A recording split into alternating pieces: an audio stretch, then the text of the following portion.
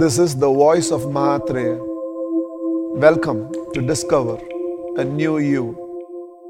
Wishing you most and more. If you have to train a child in a sport, the very nature of an, say, outdoor sport, let's be more specific. If I have to train a child in an outdoor sport, I can't make the child continuously sit and teach an outdoor sport because it's about dynamism. So I'll have to make the child run. Any outdoor sport, it's only through running the child is going to learn. Even if it is, okay, golf is a game where you walk, but I still have to take the child out. It can't be done by sitting in one place. But suppose I want to teach chess. Suppose I want to teach a subject, academics, economics, physics. I want to teach to the child. And the child keeps on running when I teach. I can't teach. Because to teach something which is not physically engaging but mentally alone engaging, an outdoor sport is both physical and mental. That is why you initially train the person as much as possible on the physical dynamics of the sport, and then they reach a level from where it's all about the mental dynamics. But when it comes to academics, when it comes to an indoor sport like chess, carom, whatever, if they keep on running around, you cannot train them. So you will have to make them sit in one place. Ask them to focus and only then you can teach. It's a metaphor.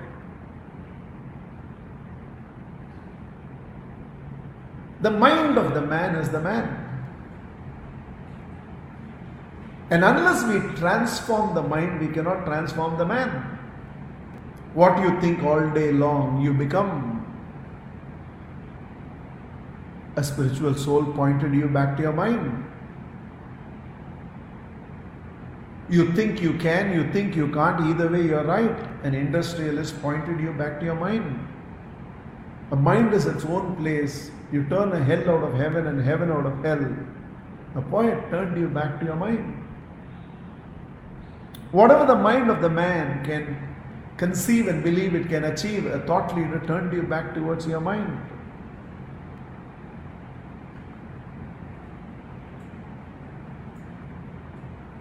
The mind of the man is the man. And unless we transform the mind, we cannot transform the man.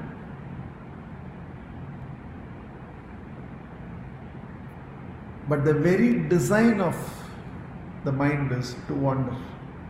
While the body, the physicality of a human being is designed to localize itself, the very design of the mind is to wander.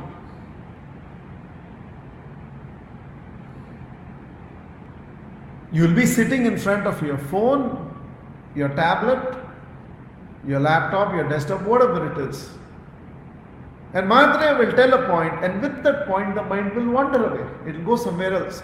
By the time it comes back, 10-12 minutes have already passed by.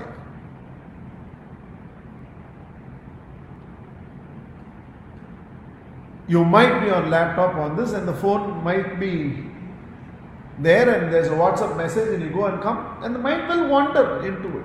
That's the nature of the mind. Like you don't have to train your body to be, it's designed to localize itself. You need to train your body for dynamism. It's not the nature of the body for dynamism. So you'll have to teach it to run, you'll have to teach it to swim, you'll have to teach it to exercise, you'll have to teach it to lift. You have to teach the body dynamism. On the contrary, dynamism is the nature of the mind. You have to teach the mind to quieten itself, to localize itself. A body that is trained for dynamism, even when it localizes itself, I sat in one position and I'm in the same position, I will remain in the same position. Some of you would have already changed at least 12 times, 13 times. And all of you would have changed your position 10, 12, 13 times. It's because the body has not been trained for dynamism. When a body is trained for dynamism, and when you localize the body, it can remain still, movement free, as long as you want it. Similarly, a mind which is dynamic in its nature and keeps wandering all the time, if you can train the mind to localize itself for a few minutes. If there's a way to tell the mind, no, you will not wander everywhere, stay in one place for some time. And the extent to which you train your mind for staticity, there's no such word called staticity, there's only static. Englishmen did not think staticity is possible, so there's only static. But if your mind can be trained for staticity, that mind becomes even more dynamic than an untrained mind. For the body to reach its full potential of dynamism, it needs training, and for the mind, for it to localize itself, it needs training. That training is called meditation. Many trainings. There is yoga, there is weight training, resistance training, Pilates, kickboxing, martial arts, swimming. There are many ways to train the body. Like that, there are many ways to train the mind. And all these methodologies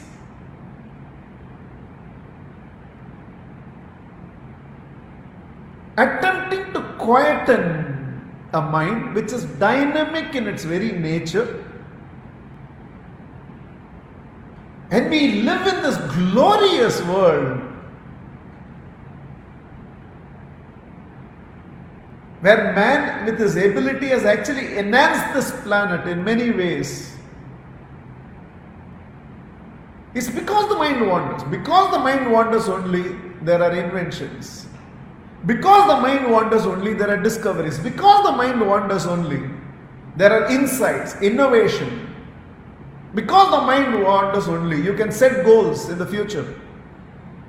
Because for you to set a goal, you have to go to the future. And only because the mind can wander, you can visualize 3 months from now, 1 year from now, what I want to achieve. The entire development of science is because the mind can wander.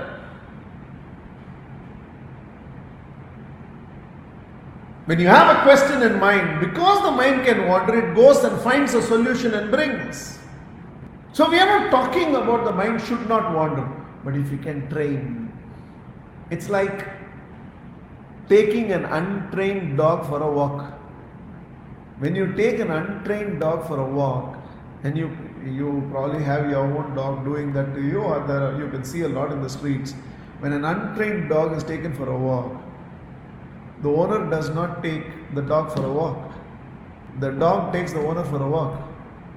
You'll find that the dog parent is holding the leash and the dog keeps going in all the directions, and behind that the dog parent is also running. It stops, he has to stop. It runs, it has to run. But when I have a trained dog, it still has all the capabilities, it still has all the power. Its instincts are intact, but because it's trained, now it will do the things I want it to do. An untrained dog is an animal, a trained dog is a pet. An untrained mind makes you a mental vagabond. You're simply loitering everywhere. Because understand, having 10 questions alone is not a challenge. Sometimes having 10 choices is also a problem. 10 solutions also is a problem. Because when I have 10 solutions to what I'm facing, to choose which one is also going to create a lot of mental noise and chaos. Only in a trained mind that clarity is possible.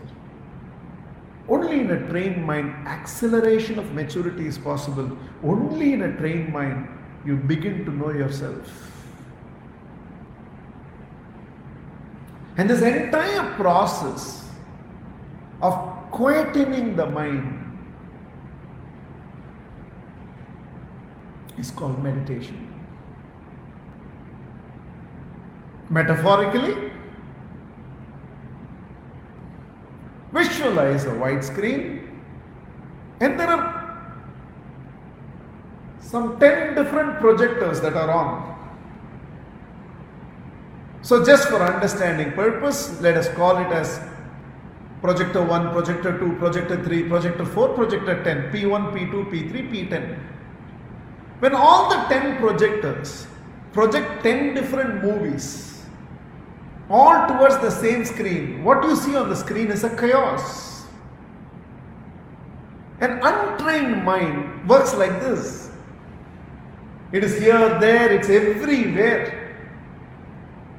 Chaotic, noisy, traffic jam. Let's visualize a scenario where instead of having all the 10 projectors, which is creating all the chaos, I add one more projector, and by decision I am calling that one more projector as Pn plus 1. Because n can be 10, n can be 20, n can be 1000 also.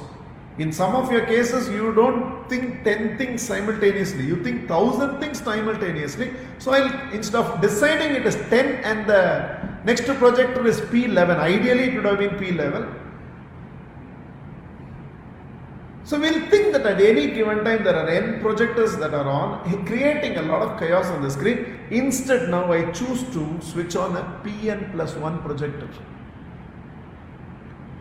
And all the electricity that I have, I shut it to these Pn projectors, P1 to Pn projectors. Give the entire electricity I've got only to Pn plus 1. What will happen? P1 to Pn, for want of fuel, for want of energy, all these projectors will switch off. Now the electricity being supplied only to Pn plus 1. What do I see on the screen? Only one clear picture. Now there is no more chaos, there is only clarity. So I have moved from many to one. Moving the mind from many channel of thoughts to one channel of thought is called meditation. That Pn plus 1 in transcendental meditation, they will ask you to chant a mantra. In a pranayama class, they will ask you to use your breath to quieten your entire mind and finally lie down in savasana, assuming you might have moved from many to one. Doing namask can lead you to that state. Kneeling down in front of the altar of my Lord and praying to my Lord can lead me to that state. Rolling the rosary bead and chanting the name of your Lord, Om Namah Shivaya, Om Namah Shivaya, Pn plus 1. Everything is Pn plus 1. I can play some music, close my eyes, shut myself to all other sensory inputs and completely get lost into that music. Pn plus 1. I can write 30 random numbers in a notebook and total these 30 manually, not with the Excel, not with calculator, manually. 7 plus 3, 10, 10 plus 4, 14, 14 plus 7, 21. And as I total this, I have to Pn plus 1. That becomes Pn plus 1. I can paint and trying to paint and now trying to get the eyelashes. And nothing seems to exist. Pn plus 1. When I perform an action that makes me oblivious of everything else, and I'm still conscious, because even after 5 rounds you become oblivious of everything. But you're not conscious. You don't even know who you are. We're not talking about it. If I can engagement, which means playing the 5th set of a Grand Slam final, you say the player is in the zone, he is in Pn plus 1. The crowd has disappeared. The opponent has disappeared. The only thing he can see is the ball and his response to it. He's in the zone.